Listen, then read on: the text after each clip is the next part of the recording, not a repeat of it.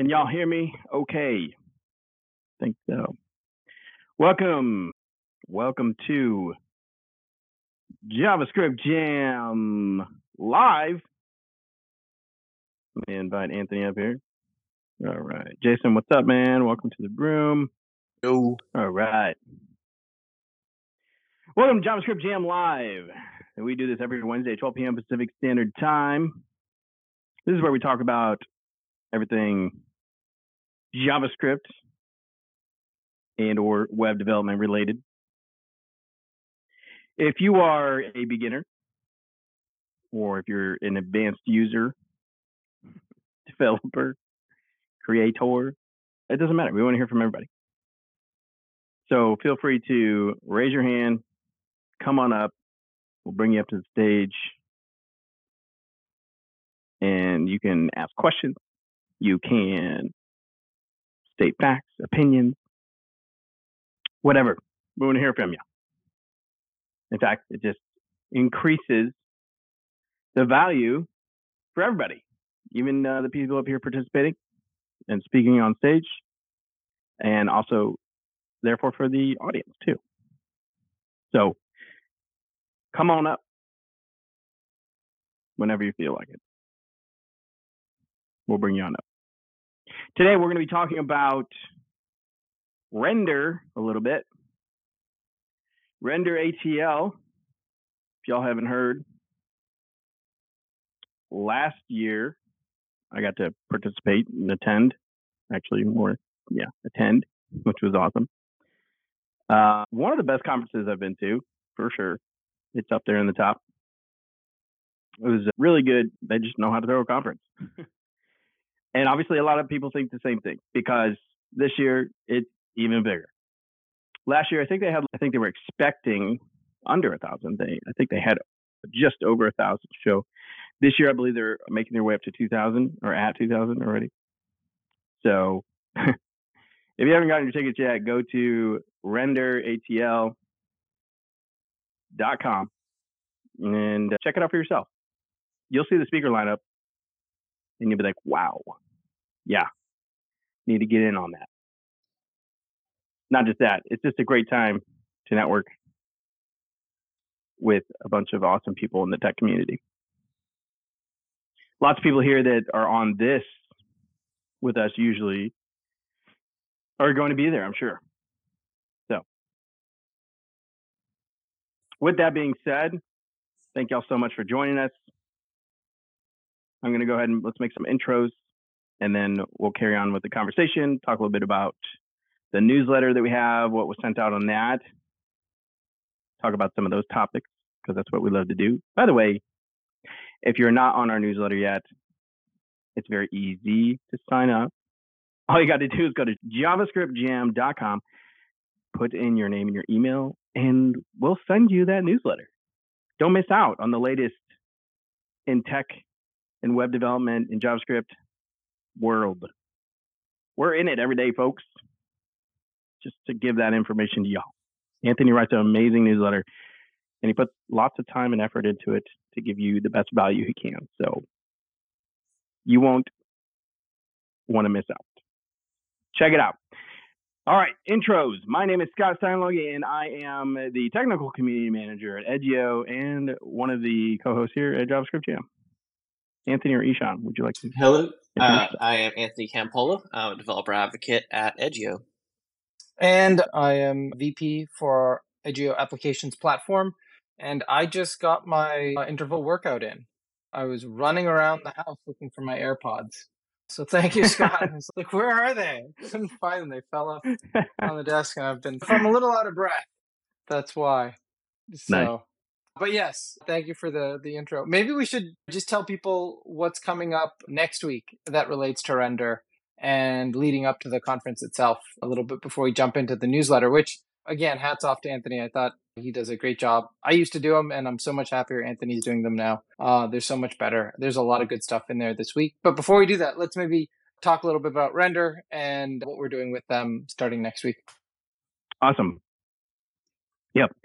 So next week, we're going to have an awesome guest on. It's going to be a great time And the week following is Render itself, right? We will be there. Is that the week following? Yeah. Yeah, the that'll matches, be right? the 31st. We'll be speaking with James Q. Quick for sure, and probably some other people. We're also talking to Tejas right now to get him scheduled, and we'll be recording a podcast with Chris Coyer as well. So we already got some content planned. There'll be even more coming at you, most likely. Yeah. And we'll be live at the conference. I actually won't, but Right. these guys will be podcasting live from the conference. So if you can't make it, first of all, try to make it to what's a great conference, as Scott was talking about. But if you can't, definitely tune in here. We're going to have interviews with the speakers in the weeks leading up to the conference. And then at the conference, we'll have an episode. And I think we might get a podcast or two out of the podcast itself from some guests. Absolutely. Yeah, out of being there. Yep. Which we love doing those in-person recordings, actually. It's just so much fun. You know, it really makes a difference with the environment and just being there face-to-face with someone rather than just digitally. So it's a great time when those recordings happen because you can really hear it in the recordings. There's some of the best recordings we do are in. So yeah, if you'll be there and you want to hang out with us up and come say hi, and I will both be there and you can join in on the fun as well.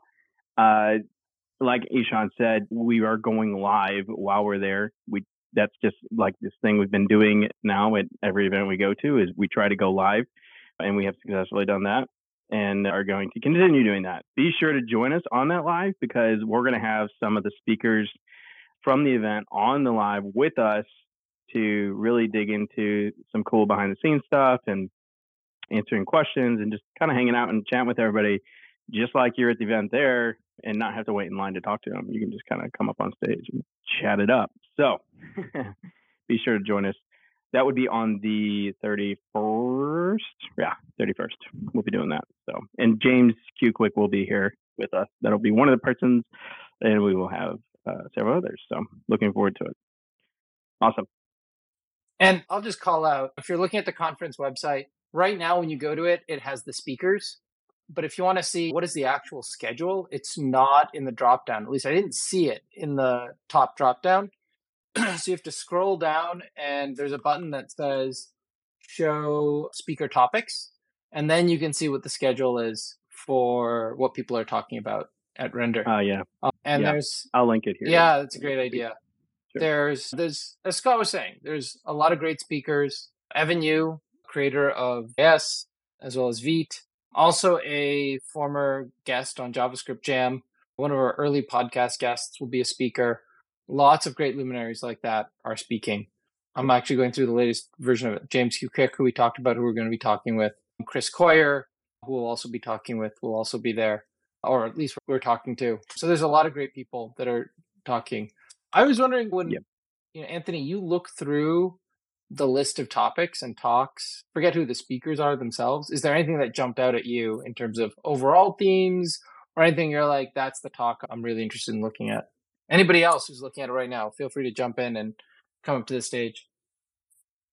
Yeah, I need to actually find it. Last time I tried to do this. So do a Control F and search for topics. And there's a button that says check out our speaker topics. There we go. Okay. Yeah, I'm cool. Trying to put it in. Yeah. Okay, let's see. Web development 2023, what the data says. Yeah, Lori Voss has given similar talks like that in the past. I always enjoy those. Yeah, that's a really good call out. His talks on these are like, just for the audience to contextualize, like Lori does a lot of data analysis. And at the Jamstack conference, he looks at what frameworks are the most popular, what are the most popular tools. Definitely somebody to listen to. He also, I think, contributed to the Web Almanac, if I remember correctly, for the Jamstack section. I have a little beef with how they did it this year, but regardless, he has a... What was your criticism of it? I would say that, to summarize, I felt like the technical criteria they were using to survey the web for the size of the Jamstack ecosystem only looked basic. Basically, they were finding fast sites and saying they're Jamstack. Like, the challenge you have with Jamstack, depending on how you define it, is you can't tell from the outside whether a site was Jamstack or not. You can tell whether it's React, but if, say, they're using Hugo or they're using 11D with no JavaScript, there's no like server response header. There's nothing that would necessarily indicate. Maybe some of these tools, sometimes Astro embed some basic framework JavaScript. But if you're on like Hugo or Eleventy, where there's literally no bleed in, you have no idea if it was created with Spring MVC on Java or it was created with Eleventy. And so it becomes really hard to survey the market and say, and the way the Web Almanac works is they just basically crawl the web and look for data points. So I want to acknowledge it's a real challenge to say these sites are Jamstack. In previous years, they would be like, they'd talk about Gatsby versus React, and it was very framework centric. But that leaves out Eleventy, it leaves out Hugo, it leaves out some of the granddaddies of the Jamstack era. And so what they did is they came up with another set of criteria or heuristics to see whether a site was Jamstack or not. But that inherently is a heuristic, so it means it's not completely accurate. And so I don't have, to be fair, a solve for this problem personally, but I also feel like it's a little inaccurate. It's not accurate enough that I would be comfortable saying I think that's an actual map of the Jamstack market. I think there might be other ways to approximate it, but it's still a difficult problem. So interesting. Yeah, I feel like that's one of those things until you have a better solution. It's just you do the best you can, and hopefully someone else comes up with something better and actually implements it, in which case you would then have your own sweet data points to speak on. That sounds like ChatGPT's excuse. You just come with... I think I interrupted you. What were the other talks that jump out at you? There's some AI stuff that I'll probably be curious about. I guess I'll want AI in React by Gant. I'll be curious to see what that's like. It doesn't give a lot of information in the description of the talk. So are you generating a React app with AI, or are you writing a React app that queries like an AI API? So either of those I would find interesting. Yeah, I actually, that was the thing I control F on, was how many talks have AI in them?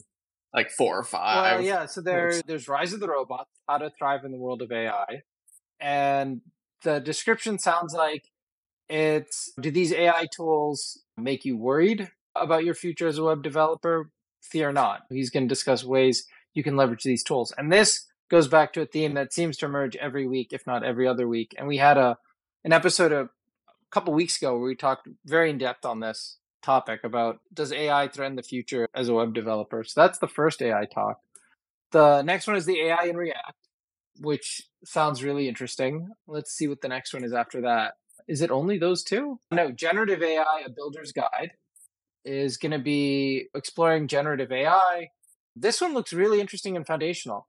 As opposed to just how you can use it, he's going to explore key concepts like what word embeddings are, what word to vec is, and large language models and NLP.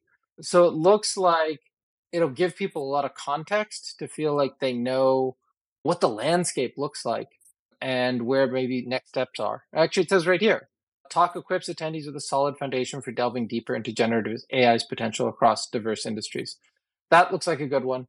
So I'm counting 3. That last one I think sounds extremely interesting. I don't know if she's talking about it.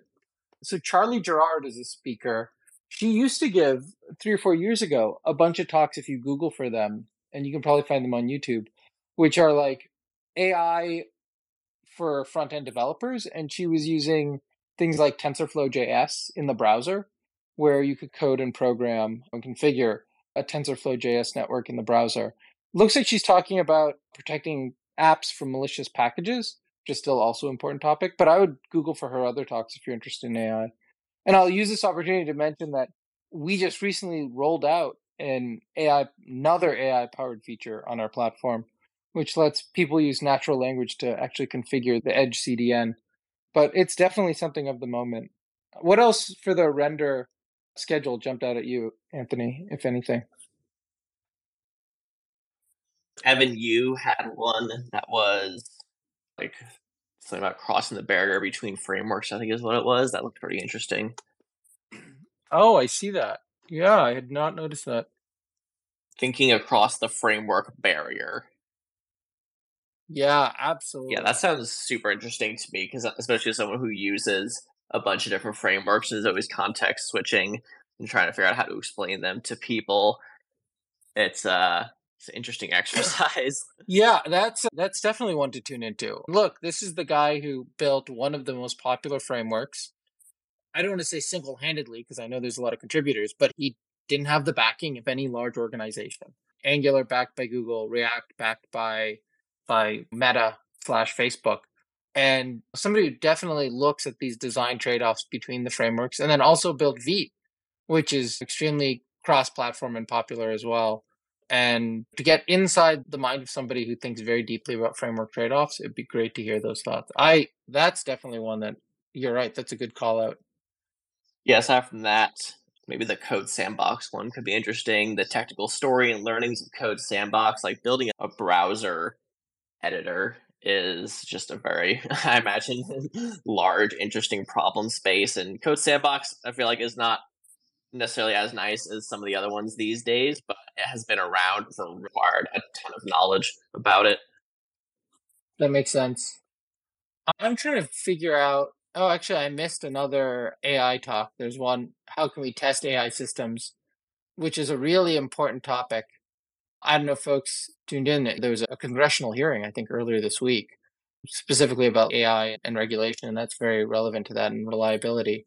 But I'm scrolling the schedule to try and get a sense of broad trend. What does this reflect in the market? So I see things that I know that are growing. So Edge, there's a talk, the bleeding edge of web development, and they'll talk about Edge. And so Edge compute is definitely on people's mind along with AI. I see Vanilla.js making an appearance, which a few years ago I don't think you saw as much of. I see Web3 making an appearance, but not as much as I think used to be there. I'm curious, as somebody who's worked in that industry, if that's me extrapolating too much, or is it just getting overshadowed, Anthony? What do you think? I think there's a couple things. There's definitely less general mainstream interest in Web3 right now, both because of kind of down cycle in the market over the last year and AI kind of taking its place in the zeitgeist. I think that it's crypto and Web3 stuff works on like long term time scales, or to a certain extent. Like it has ups and downs. Like it had a big peak in 2017, had another big peak in 2021. So extrapolating from that, we may expect them to be hitting the conference circuit again in 2025. But I think that if you're someone who's interested in this stuff, you're not as concerned about that. So like when it is in a bear market, it's kind of a bummer. You don't see it as much, but it's going to kind of come back around. I thought the one talk it looks like they do have has an interesting title: "The Winners and Victims of Crypto and Web3." So we'll see. I think that the industry itself is in a weird place because when you look at things like FTX and the whole collapse there, and SBF possibly going to jail over it all, so people look at that and say, "Oh, this proves that Web3 was like all a scam." And people who are in Web3 and crypto know this proves that people weren't actually listening to us. We were telling people why these systems are important, and everyone bought into this like wunderkind who just built another financial system that scammed a bunch of people out of their money through opaque finance laws in the Bahamas. And that has nothing to do with crypto. Yeah, it's a much larger conversation than we have time for. Yeah, it's like this is the thing we were trying to prevent against. There was a, I don't know, expert or pundit whose Web3 might have just been misnamed. It's just further off, so it might really be Web4. And it just, the time wasn't quite right, but it might come back in a different form. I'm noticing Colby also has an AI themed talk as well. The other theme that jumps out, though, I'll say here, and you don't always see a lot of this and more of it in conferences, but it really makes sense because Render, their byline is, let me go back to the homepage, make sure I don't mess it up, but it's a tech conference where talent feels welcomed. There's a lot here about growing your career, hiring, getting a job, things like that aren't always covered. Things about like how you manage teams. So there's a lot of also career stuff as well, and leadership. That's as true. well as, so there's a whole category on leadership and entrepreneurship, a whole category on product and project management. Yeah, go ahead. Yeah, I was just going to say, it also, to be fair, like it takes money to run these conferences. And so those topics bring in sponsors for sure. Yeah, makes sense. So those are some of the things that jumped out at me for this year's conference. But excited for yeah. it. And then this is I think they have a big event at the end of it, or at least they did last year. I didn't make it to last year's either, but there's a concert at the end. Is that correct? Yeah, I don't know if it's their concert. I think it might just be put on somewhere else and they get tickets to it because they had something similar last year. I left before I couldn't partake in that because I had a really early flight or something. But they had a concert that was happening somewhere and they got tickets for everybody that did get a render ticket, essentially. Yeah. Okay. So for those of you who have the time to spare, that sounds like something I'm personally more of what they did at Remixed, like the game night. But yeah. But they do, I will say this too, though. They do have a ton of events every night. There's different things and they'll get continued sponsorship for these things. For example, one of the nights last year, AWS sponsored a dinner kind of thing. Or, just all kinds of things, honestly. There's usually no lack of. In fact, like a lot of these events are so popular that the place will fill up. And if you don't get there soon before starting, then you won't be able to get in the door. And so there's more than one event happening at a time. So obviously there's ones that are hotter than others, and it's just kind of how it goes. But you can always partake in something where other people are at that you can still network with, continue to build relationships, and have a good time. Yeah. And I see they've got like themes for each day: Jersey Day, Cosplay Day, Tie-Dye Day. Yeah. They had a little bit of something like a theme last year. They didn't have a whole cosplay thing, and that'll be interesting. Like, honestly, I don't see myself doing it right now, but I'm sure there will be plenty of people doing the cosplay thing. I just, don't have anything to be doing that with. If you can lend me an Iron Man suit, I'll wear it.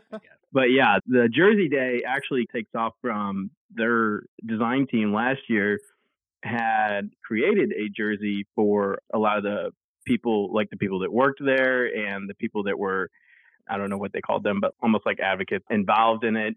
And you can actually purchase a jersey, their jersey, RenderATL jersey. It's pretty slick. It's really cool. But they had them last year. A few people had them, but I think where it derived from. But obviously, you can wear any jersey you want. So I was thinking we should get JavaScript Jam jerseys made. Oh, that would be great. That would be awesome. Maybe for next year. Jersey I wear. Anyway. The question is, if you could be any Marvel superhero, which one would you be? Which Avenger would you be? Yeah, exactly. Sorry. Yeah. But maybe that's a topic for another day. We're right at the halfway point. Do you want to do the station break? And then we should switch over to what was in the newsletter. Awesome. Yep. All right. Thank you all so much for joining us. I see a lot of people here that are always here. So thank you so much for joining us on this awesome Wednesday. As always, we love y'all. Appreciate you guys' support and everything you do. For those of you who are joining us on the recording, thank you so much for you taking the time to listen to this recording. But I just want to say, whether you're a beginner or whether you're an advanced developer, it doesn't matter. We love to hear from everybody. So feel free to raise your hand, come on up, request to come up here and have a conversation with us. We love to hear from you. Doesn't matter. State facts, opinions, ask questions. We love to hear it all. In fact, that actually increases the value that everybody is partaking in. So thank you. With that being said, don't forget to sign up for our newsletter because Anthony puts so much time and effort into that, and we greatly appreciate it. But more than the main reason he puts so much time and effort into it is because we want it to be something that's valuable that you guys will enjoy reading and receiving in your inbox every Tuesday, right? The day before we go live on Wednesday. So if you want to know what's happening in the world of JavaScript and web development, be sure to go subscribe at javascriptjam.com. That's javascriptjam.com. Go subscribe. Don't miss out. All right. And you know what? If you haven't gotten your ticket for RenderATL yet, you could do that too. RenderATL.com. That way you can see us in person. We'll shake hands, high fives, hugs, whatever you want. Yeah. All right. Back to the show, huh? Thank you, Scott. Anthony, I know what jumped out at me most of all. You can probably guess. But is there anything that you thought was the most interesting or newsworthy from this week's newsletter? Yeah, so there's kind of two main topics that are covered. There's the new Vue release, which has like a whole bunch of stuff that's probably more interesting for Vue specific developers, but it looked like a pretty substantial release. And then Google I/O, which is Google's kind of yearly developer conference, had a whole bunch of announcements across a wide array of things. So a lot of that was related to web performance and core web vitals stuff. So yeah, I'd be definitely this is your expertise way more than mine, so you're gonna be able to explain this far better than I can. But there's an announcement about a change to the core web vitals. So for people who do know this stuff, they know there's the core web vitals, which is just a handful, and then there's like more web vitals beyond as a larger kind of set of all of them. And the core ones that are just a handful are always being tweaked, and one is being removed and another is being changed out for it next year. So first input delay is being replaced with interaction to next paint, I think is what it was. Yep. Yeah. So you want to talk about what those are, why that's significant? And you're right. We should just talk about Google I/O in general. I have not finished going through all the web talks yet myself personally, but this one definitely caught my attention as well, just because performance is so much a part of what we do and what our clients trust our Ideo platform for. As you said, there's this core web vitals that Google measures anytime somebody uses the Chrome browser on mobile or desktop. They're basically, in certain cases, taking in a privacy preserving way, performance measurements of those websites that people browse. And then they use that to rank websites according to how fast they are for actual users. And something that's sometimes called the Chrome User Experience Report, but most people know them as Web Vitals. And there's 3 key metrics that they've historically used. One is largest contentful paint. And actually, I shouldn't call these performance metrics. We colloquially call them performance metrics, but they're really user experience metrics. And I'll explain why in a second. But the first one is largest contentful paint, and that's how fast does it take for the largest piece of content on the page above the fold to appear when the page is first loading. So that one's a true performance metric, and it's one a lot of people focus on. The second one is first input delay, which is about when a page loads and you do your very first interaction, your very first tap, other than scrolling, how long does it take for the page to respond? It's actually not even how long does it take for the page to respond. It's how long does it take before the handler finishes running. And we'll get to why it's such a poor metric and why they replaced it. And then the last one is cumulative layout shift, which doesn't really measure performance. It measures how much does the page jank? How much does it move around on users without any notice? So if the page is moving elements around and you're not tapping it, that's a layout shift. It's one of the crucial differences that tip people off when they're using, say, a hybrid app that's a mix of web content and native content. Is like when you load a page, things jump around, and native applications don't do that. And there's no reason web pages need to do that.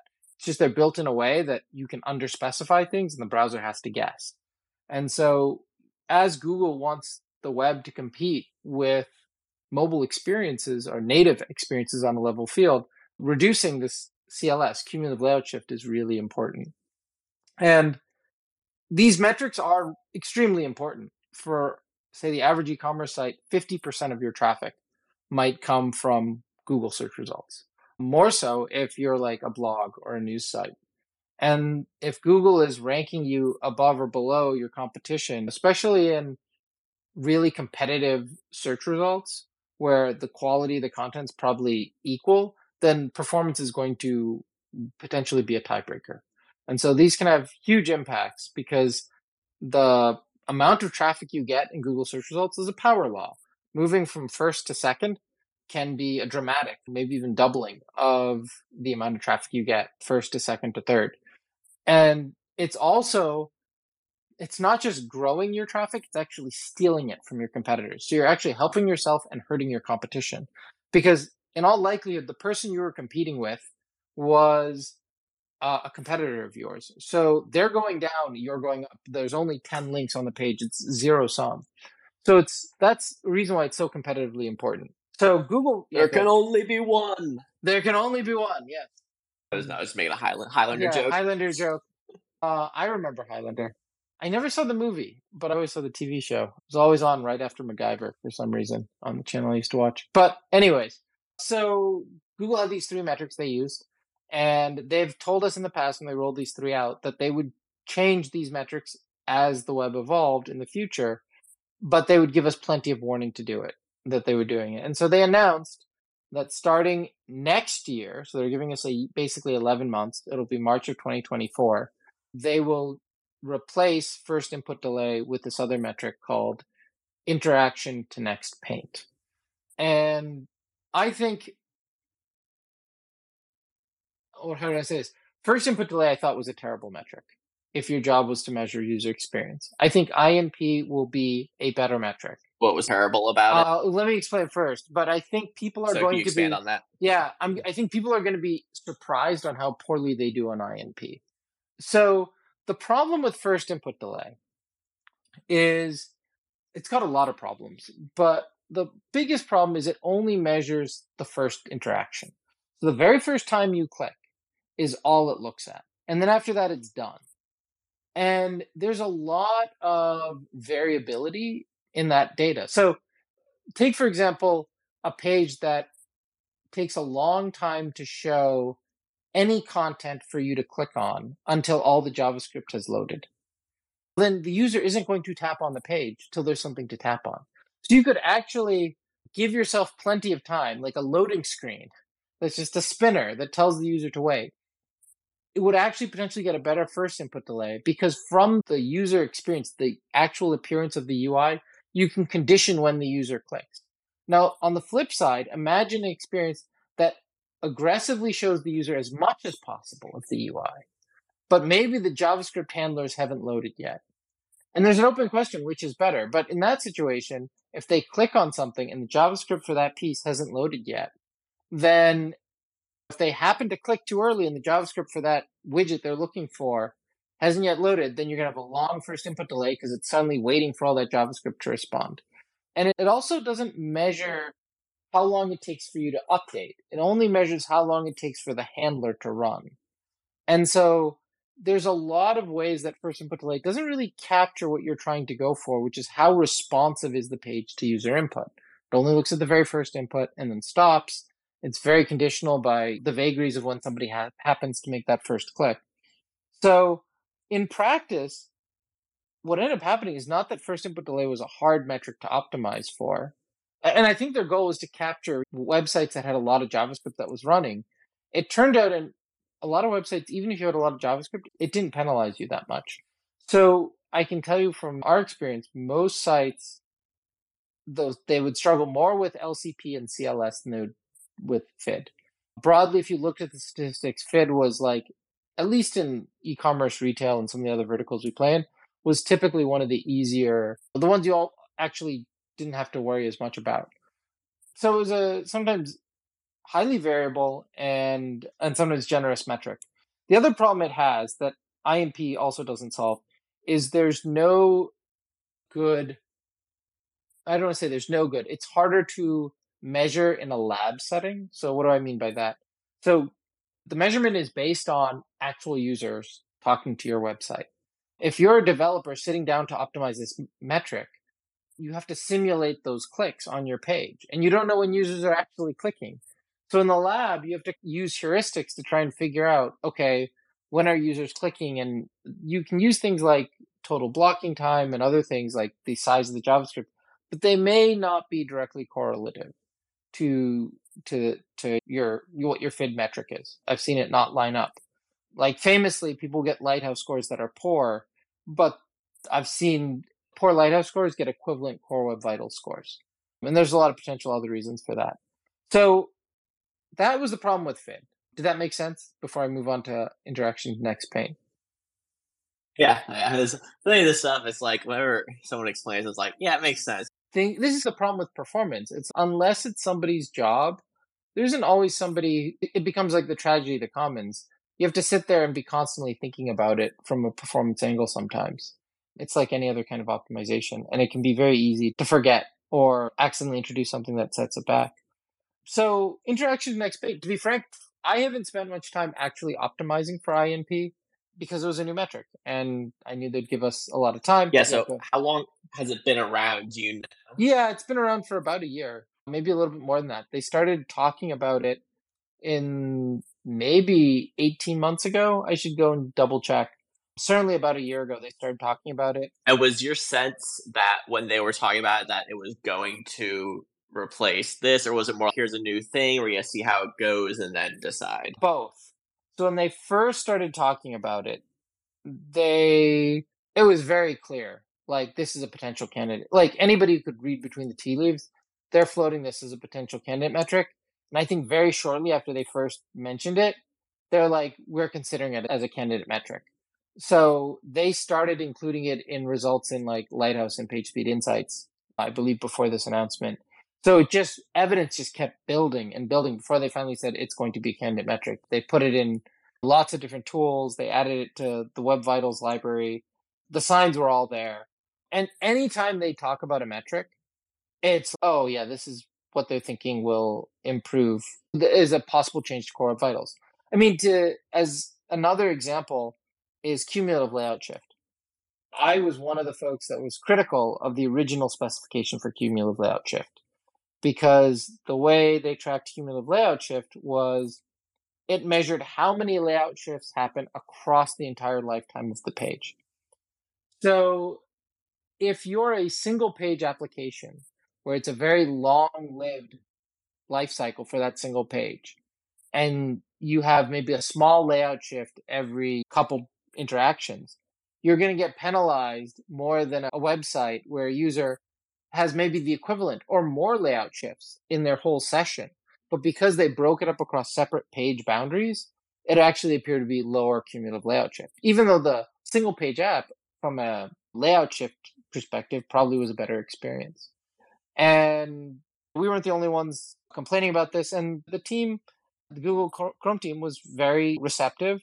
And then they floated a change. They went through a very develop in public process where they said, here's how we're proposing to fix it. They actually laid out 3 or 4 different proposals and then asked people for feedback, which are the modifications that people most liked. So they were doing the same thing with INP. This has really big financial ramifications, as we talked about earlier. So they're being very careful with at least the performance community and being like, here are the changes we expect to have that are coming before they make it official. And I applaud them for doing that. It's really involving the community in a way, at least for those who are really paying attention to it. So yes, that's my long answer to the question. They both telegraphed it and then officially were very clear and said, hey, this is now going to be likely to be a candidate metric.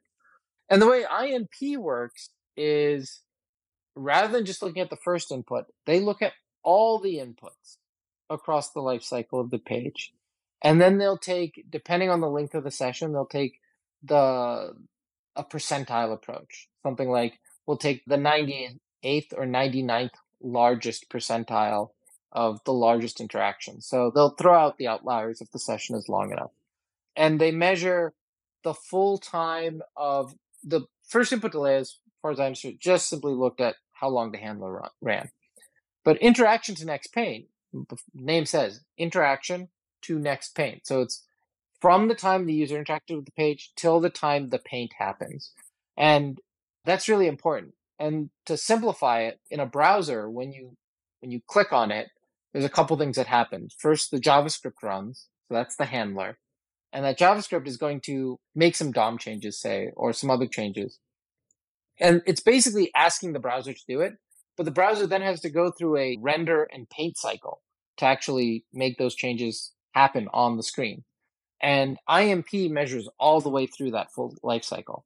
So if your handler is really short, but actually asks for something that was really aggressive, then you'll get penalized. Vice versa, if you run for a long time, but it's a small DOM change, you still also get penalized. So everything's getting measured in your interaction. So you really need to think holistically, end to end, the work you're doing to when it gets painted. So I think that's improvement. And I highly recommend the Google I/O talk. I think you linked to it in the newsletter, on how to optimize web responsiveness with interaction to next paint, because I think it was a really good example. They decided to not use Vanilla.js and they decided to use React.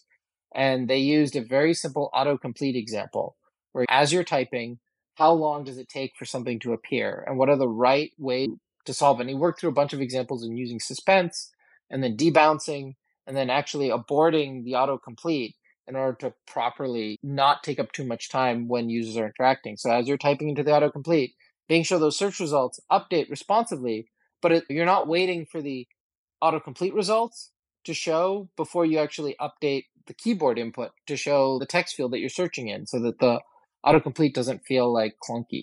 It's I'm not really giving it justice, I think, but it's a really good concrete example of, especially for folks using React, on how to think about IMP. So let me pause. I've been talking for a while. See if that makes sense. Oh, we've got Henri here. Yeah, I was gonna say, if Henri wanted to come up, that would be great. Henri. I'm grabbing the link to the video and posting it. Yeah. Performance lover. Yeah, exactly. Fellow I mean, he performance just lover. spoke you guys just saw him at Remix, I think, speaking on performance. Yeah. I would love to get his thoughts on IMP. He might be on the web version, in which case he can't come up. But Henri, feel free to raise your hand and we'll bring you up to the stage. I'd be curious to get your take as somebody also in this space. That definitely caught my eye in the newsletter, also before, because it's performance is my original background. And they had telegraphed that this was coming. In fact, one of my coworkers said, IMP is now officially a metric. And I'm like, oh, really? I thought they were going to... That was Ellery. And I was like, I expected them to wait to Google I.O. to announce it. And he's like, Google I.O. is today. And I'm like, oh, man, I was so focused on what we were doing with Remix. I had somehow thought it was like a week later. So this wasn't, I don't think, that big of a surprise that they did this. But it's certainly, I think, a good thing coming. Did you hear other... Yeah, go ahead. Did you hear other news from Google I.O. at all? I think there was the broad headline news, obviously, about what they're doing with AI. That took up the beginning of the keynote. I haven't yet, as I mentioned earlier, gone through the developer keynote or all the web talks. There's a really good one they have. It's like web wrap up, and she goes through all their announcements that they had for the web. And I saw there was stuff, Angular adopting signals and a few others, but obviously the performance one caught most of my attention. I'm actually pulling up the page right now and then going and I'm filtering on web to see what else jumps out. Yeah, there's the rethinking reactivity with signals. There's another talk on optimizing Core Web Vitals, the 9 most effective Core Web Vitals optimizations for 2023. There's a talk on advanced APIs that I am meaning to watch, but I haven't yet watched, about Project Fugu and better access to hardware. It's always great and interesting to see people really extending the web platform. The thing that might get buried, but I think is really huge, and it will sneak up on all of us if you're not paying attention to it, though. And they mention this in the wrap-up, and they mention it in some talks that I have not yet watched. There's one like preparing for the end of third-party cookies. The privacy moves that they're doing, like ending support for third-party cookies, like that is on the horizon. And if you're like an old curmudgeon-y developer, you may not realize that trend is coming and is happening sooner than you might think. They're deprecating some of the information you used to get out of the user agent. All sorts of data like that it seems like the trend is on its way out. And so that's definitely something to pay attention to. And it's like a feature going away. And I think old-time developers might get caught off guard. And if your app depends on these, whether it's for A/B testing or retargeting or things like that, you may not even realize it, honestly, depending on the tools and products you use, especially in the Jamstack, where we'll stitch tools together. And obviously your vendors are going to be on top of this because it's critical to them working. But I think that's one that'll sneak up on people. And also still remains to be seen how it gets fleshed out, because the attempts like Fledge and Flock have stalled as alternatives to cookies, and it's not clear what's on the horizon there. Fledge and Flock? Yes. So what? Yeah, so this was an attempt to replace cookies with AI-generated cohorts, where they would... So, right, as an advertiser, you don't want everyone's data, right? As a third-party advertiser, like you want... Say I'm trying to get you to buy, I don't know, socks with whimsical Marvel superheroes, Avengers on them. So I want like people who are interested in comic books and happen to watch those movies, or searched for Iron Man cosplay outfit, like we were talking about earlier. But I don't need to know everything else they searched. So if you could just give me the cohort that represents that, in theory, I'd be happier. You can't predict what all those cohorts are. Now, I don't know the full details of how Fledge and Flock worked, but it was this idea that the browser would federate, it's called federated learning of cohorts. would actually figure out what these cohorts are, and you could target the cohorts as a proxy for targeting the users directly based on their data. But, and I might be not doing this justice and mixing things up, but basically I think a lot of advertising platforms felt like it gave too much power to the browser and cut a lot of players out of the industry, and so it stalled. And so it still remains to be seen what the right solution is. So it's in some ways really scary. There's a attempt to get more privacy, which makes sense. But like, how do we still keep the economy of the internet going? And what the alternative is, I don't think is fully arrived yet. And so it's going to be an interesting, scary new world in some sense. I mean, I think the further we get away from the internet being funded by companies mining highly specific personal data to sell us things, the more we can get away from that, the better. Personally, I think that is still gonna be hard because subscription models I think can work for a lot of things, but not necessarily all things. So I don't know. Yeah, it's gonna be interesting to see where it goes. So I like the idea of privacy. I like you being able to control your privacy. Where I'll disagree is I think there is value there. And it sounds bad when you're like mining everything we do highly personal. But like when you there's value there, but it needs to be opt-in. It needs to be opt-in. And there needs to be an alternative for people who don't want to do that. Yes, exactly. But discovery and automation, like how do you find out about things that would be useful to you, whether they're services to buy or my favorite example is like Alexa. By searching for Well, it. I'll give you an example. So my favorite example is Alexa. There's a huge amount of potential in these assistants, especially now with the powers of large language models. But what I really want is a future where I'm like talking to my spouse and I'm like, oh, we're out of paper towels. And I don't have to say that, hey, Alexa, add paper towels to the groceries list. It'll just say the next time I go. Possible. Yeah. But you need to run the models on your own personal data that's siloed on your machine. Yes, and that's exactly. the thing that's going to be hard.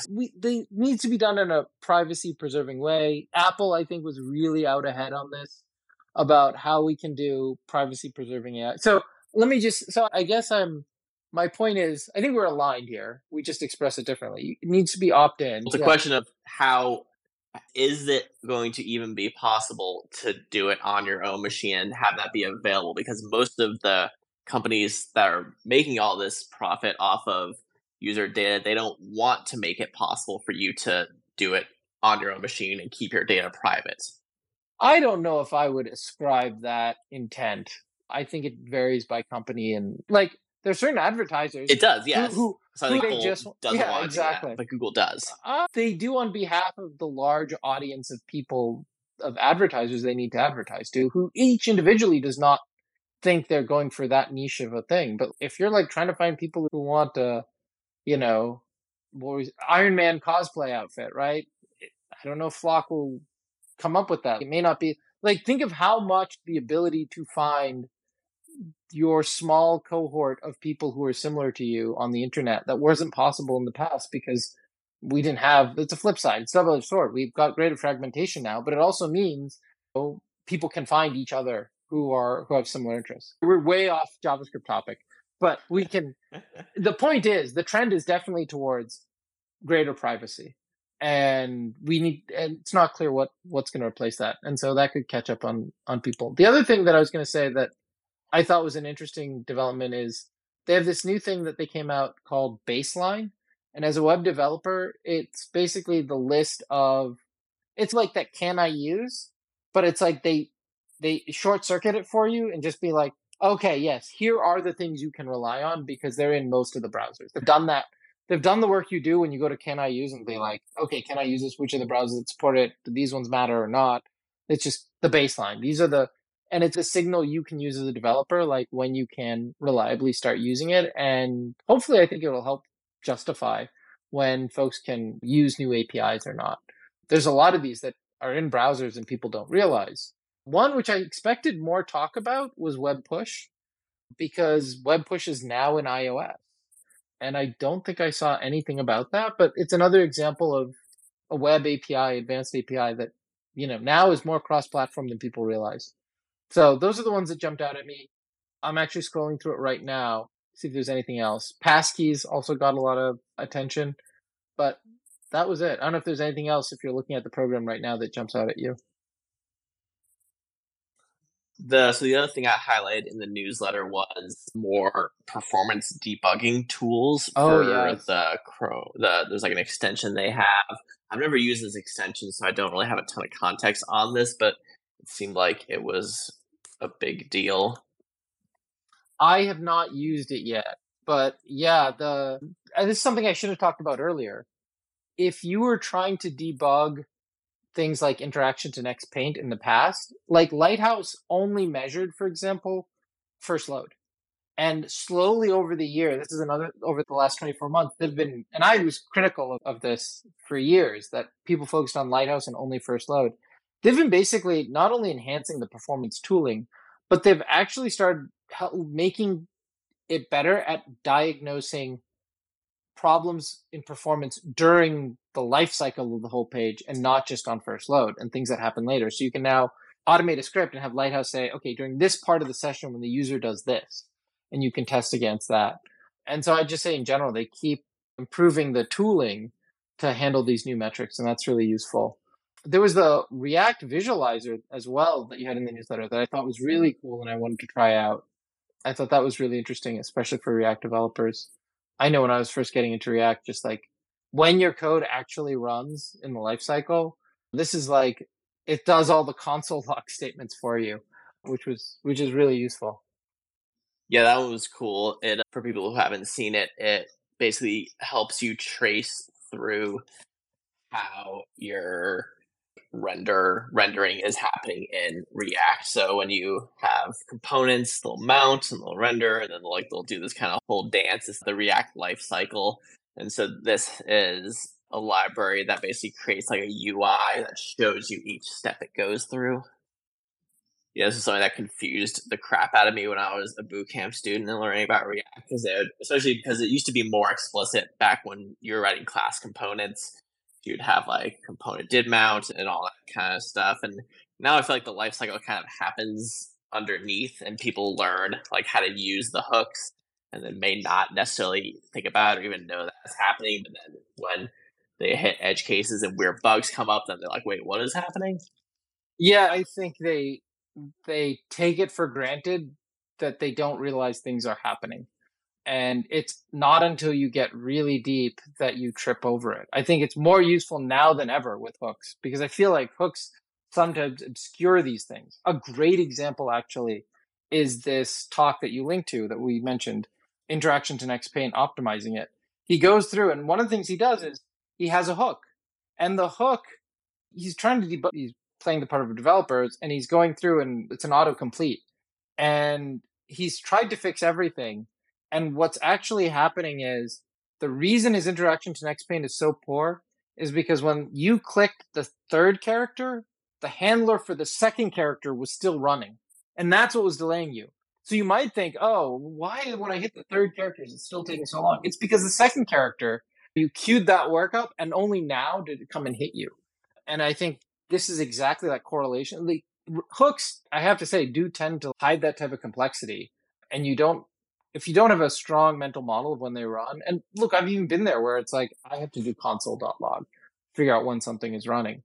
So this is I think it's going to help people in debugging and getting their hands on React. I think it should be part of every beginner course to illustrate how to use hooks. Cool. Glad I included it. Awesome.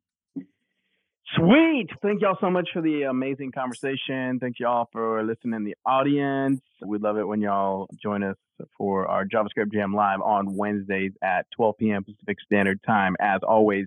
So don't forget to join us for next week. We're going to be having, hopefully, I believe, a speaker from RenderATL. And we'll definitely be having the following week. We'll be at RenderATL. What's up, Alexis? I see the heart there. I thought Alexis is going to render as well, so that'll be cool. If y'all are going, yeah, so excited for that. It's always an amazing time. So, yes, don't forget to get your ticket to RenderATL if you haven't. There's going to be about 2,000 other web developers and just, developers in general out there. So, yeah, don't want to miss that out on the Actually, real quick, opportunity. Monica just hopped in. She's one of the speakers who will be there. Oh, hey, Monica, what's up? So excited. We were just actually talking for about 30 minutes or so in the beginning about RenderATL and the topics at hand. yeah, if you want to come up and share a bit, feel free. We'd love to hear from you. We can click, and don't worry, We it's did like it. We got a render guest. super At the casual. last minute. At the Last buzzer. second here. Woo! Monica, welcome. What's Thank up? you, Render. So I'm excited to meet everyone and also be there as a speaker.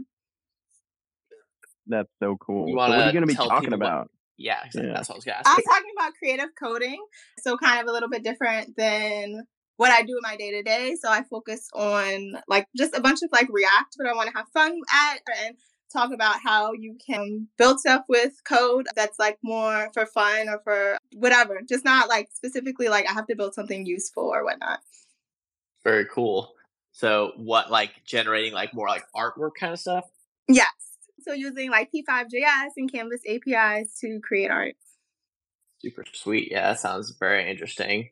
And yeah, like what was that library you said? So there's P5.js. It's part of the Processing Foundation. So processing, they have processing, which is Java based, and then there's P5.js, which is a JavaScript version of like the processing library. And they have some other versions as well, but it's just like a visual API to quickly get up and running with putting things into a canvas. And then they also have some extensions where you can play around with audio API or like webcam input and stuff like that. Very cool. And you spoke at RemixConf as well. Was that a similar talk? Or did you do a different talk? So at RemixConf, I did a different talk. So I was talking about MDX and how you can use MDX to make your Markdown content more accessible. So MDX is a way where you can write or React components into Markdown. Super helpful for documentation if you want to have like interactive examples for folks. And if you all are familiar with the new React docs, they use a lot of MDX on there for the interactive like playgrounds and different checkpoints within the documentation to gauge like understanding and help reinforce concepts. So I did a talk about like how you can use that in Remix and a little bit more about the whole MDX ecosystem. And like, if you wanted to create custom plugins to transform your MDX content into a different format or whatnot, just like kind of diving into that. I feel like there's a lot that goes into MDX. Definitely something I want to talk about more in the future. And I spoke at like the first MDX conf, so I've been using it for a little while.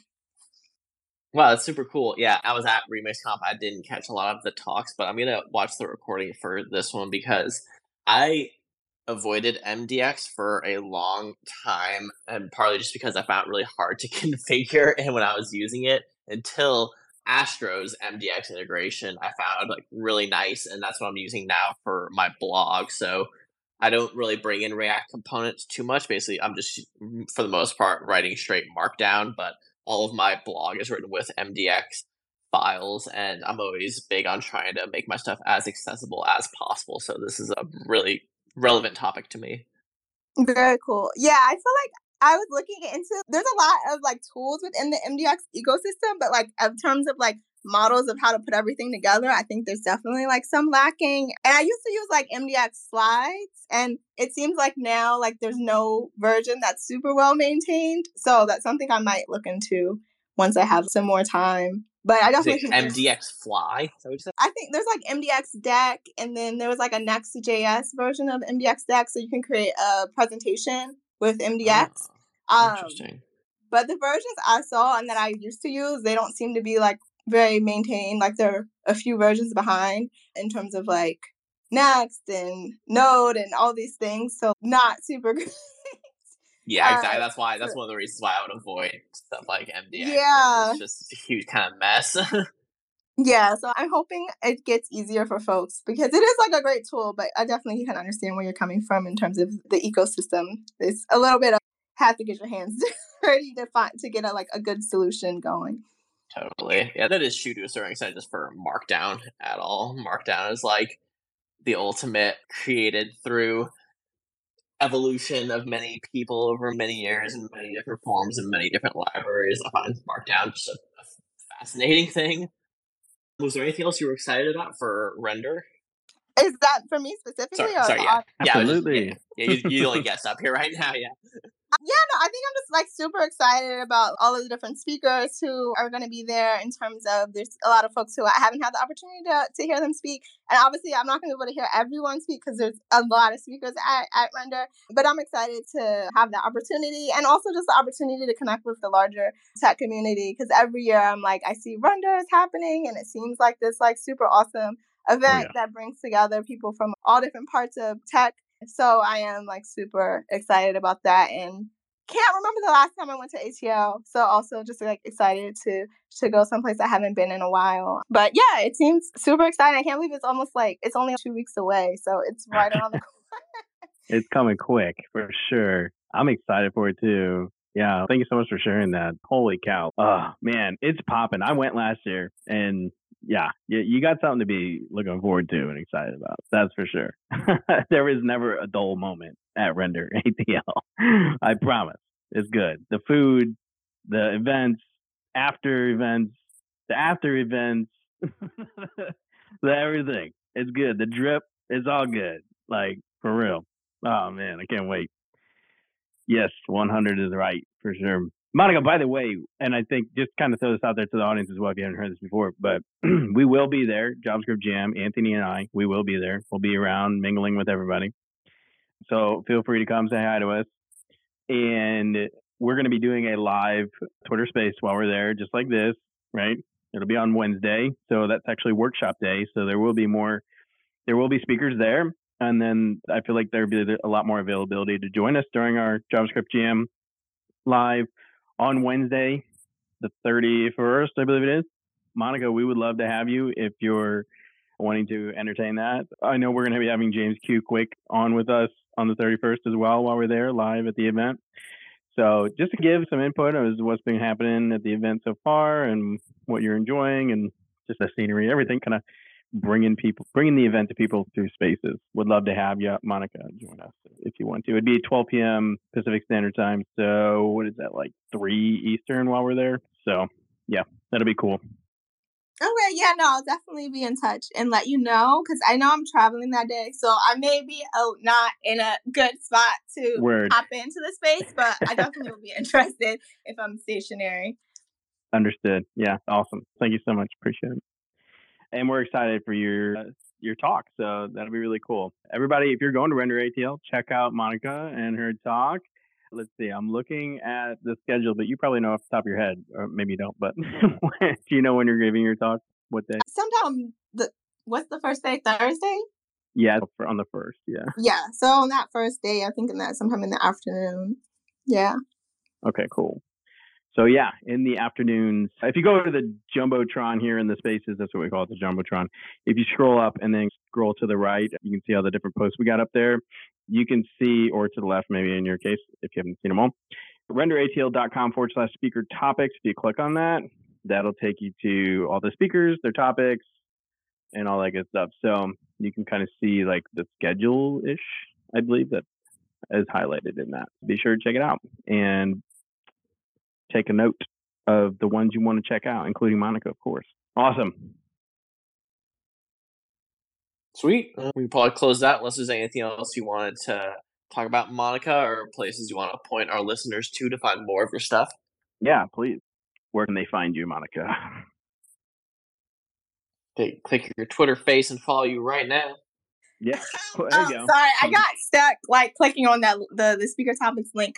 Yeah, you can find me like here on Twitter, my website, monica.dev. I'm on Blue Sky at monica.dev.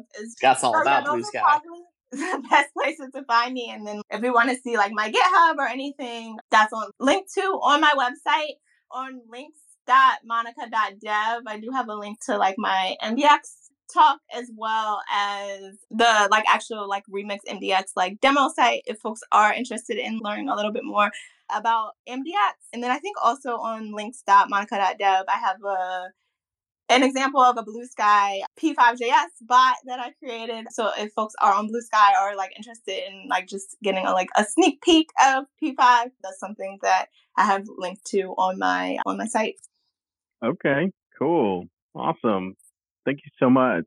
Thank you. Monica has a lot of value out there for all y'all, so be sure to follow her, obviously, right? Yeah. check out her talk from Remix as well, which is linked in her stuff. So be sure to do those. Yeah, if you got value from anybody up here on stage today, feel free to click on their face, click follow, because if you got value from them here, you're going to get value from them in other places. This is how it works, y'all. Obviously, JavaScript Jam would love your follow too if you want to. We have these talks every Wednesday, 12 p.m. Pacific Standard Time. Join us next week. We're going to have hopefully a speaker from RenderATL with us.